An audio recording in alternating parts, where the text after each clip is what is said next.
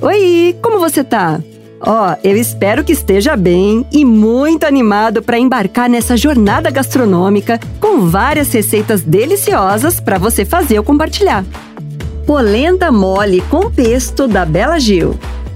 Nessa receita, além de fubá, vai espiga de milho e é incrementada com um molho pesto muito especial feito com missô, que é uma pasta japonesa feita a partir da soja. Então, vamos lá! Para o molho pesto, você vai precisar de 2 ramos de folhas de cenoura, meio maço de folhas de manjericão, meio maço de folhas de rúcula, 100 ml de azeite, 1 colher de sopa de missô, opcional, 30 gramas de nozes tostadas.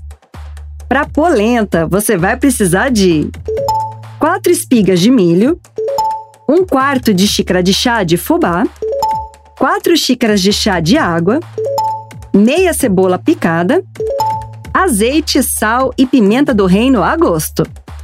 Vamos começar com o molho pesto.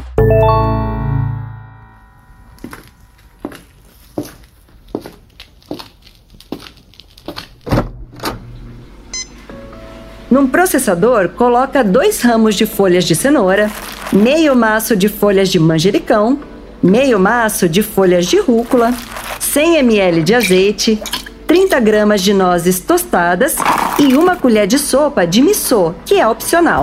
Aí, bate tudo até ficar bem misturado e reserva. Agora chegou a vez de preparar a polenta.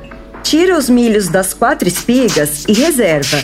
Agora, numa panela, refoga meia cebola picada com azeite e depois junta o milho e 4 xícaras de chá de água. Tempera com sal e pimenta do reino a gosto e deixa ferver por 8 minutos. Depois desse tempo, transfere tudo para o liquidificador e bate até ficar homogêneo. E não precisa lavar a panela, tá? Que vamos usar de novo. Agora, na mesma panela, adiciona 1/4 de xícara de chá de fubá e cozinha por 10 minutos, mexendo sempre. E, se precisar, coloca mais temperos. Se não, pode desligar o fogo e servir com molho pesto. Posso até sentir o aroma e ouvir os elogios. Aposto que vai ser um sucesso aí na sua casa. E quando quiser cozinhar e aprender qualquer receita, já sabe onde vir, né? Até a próxima!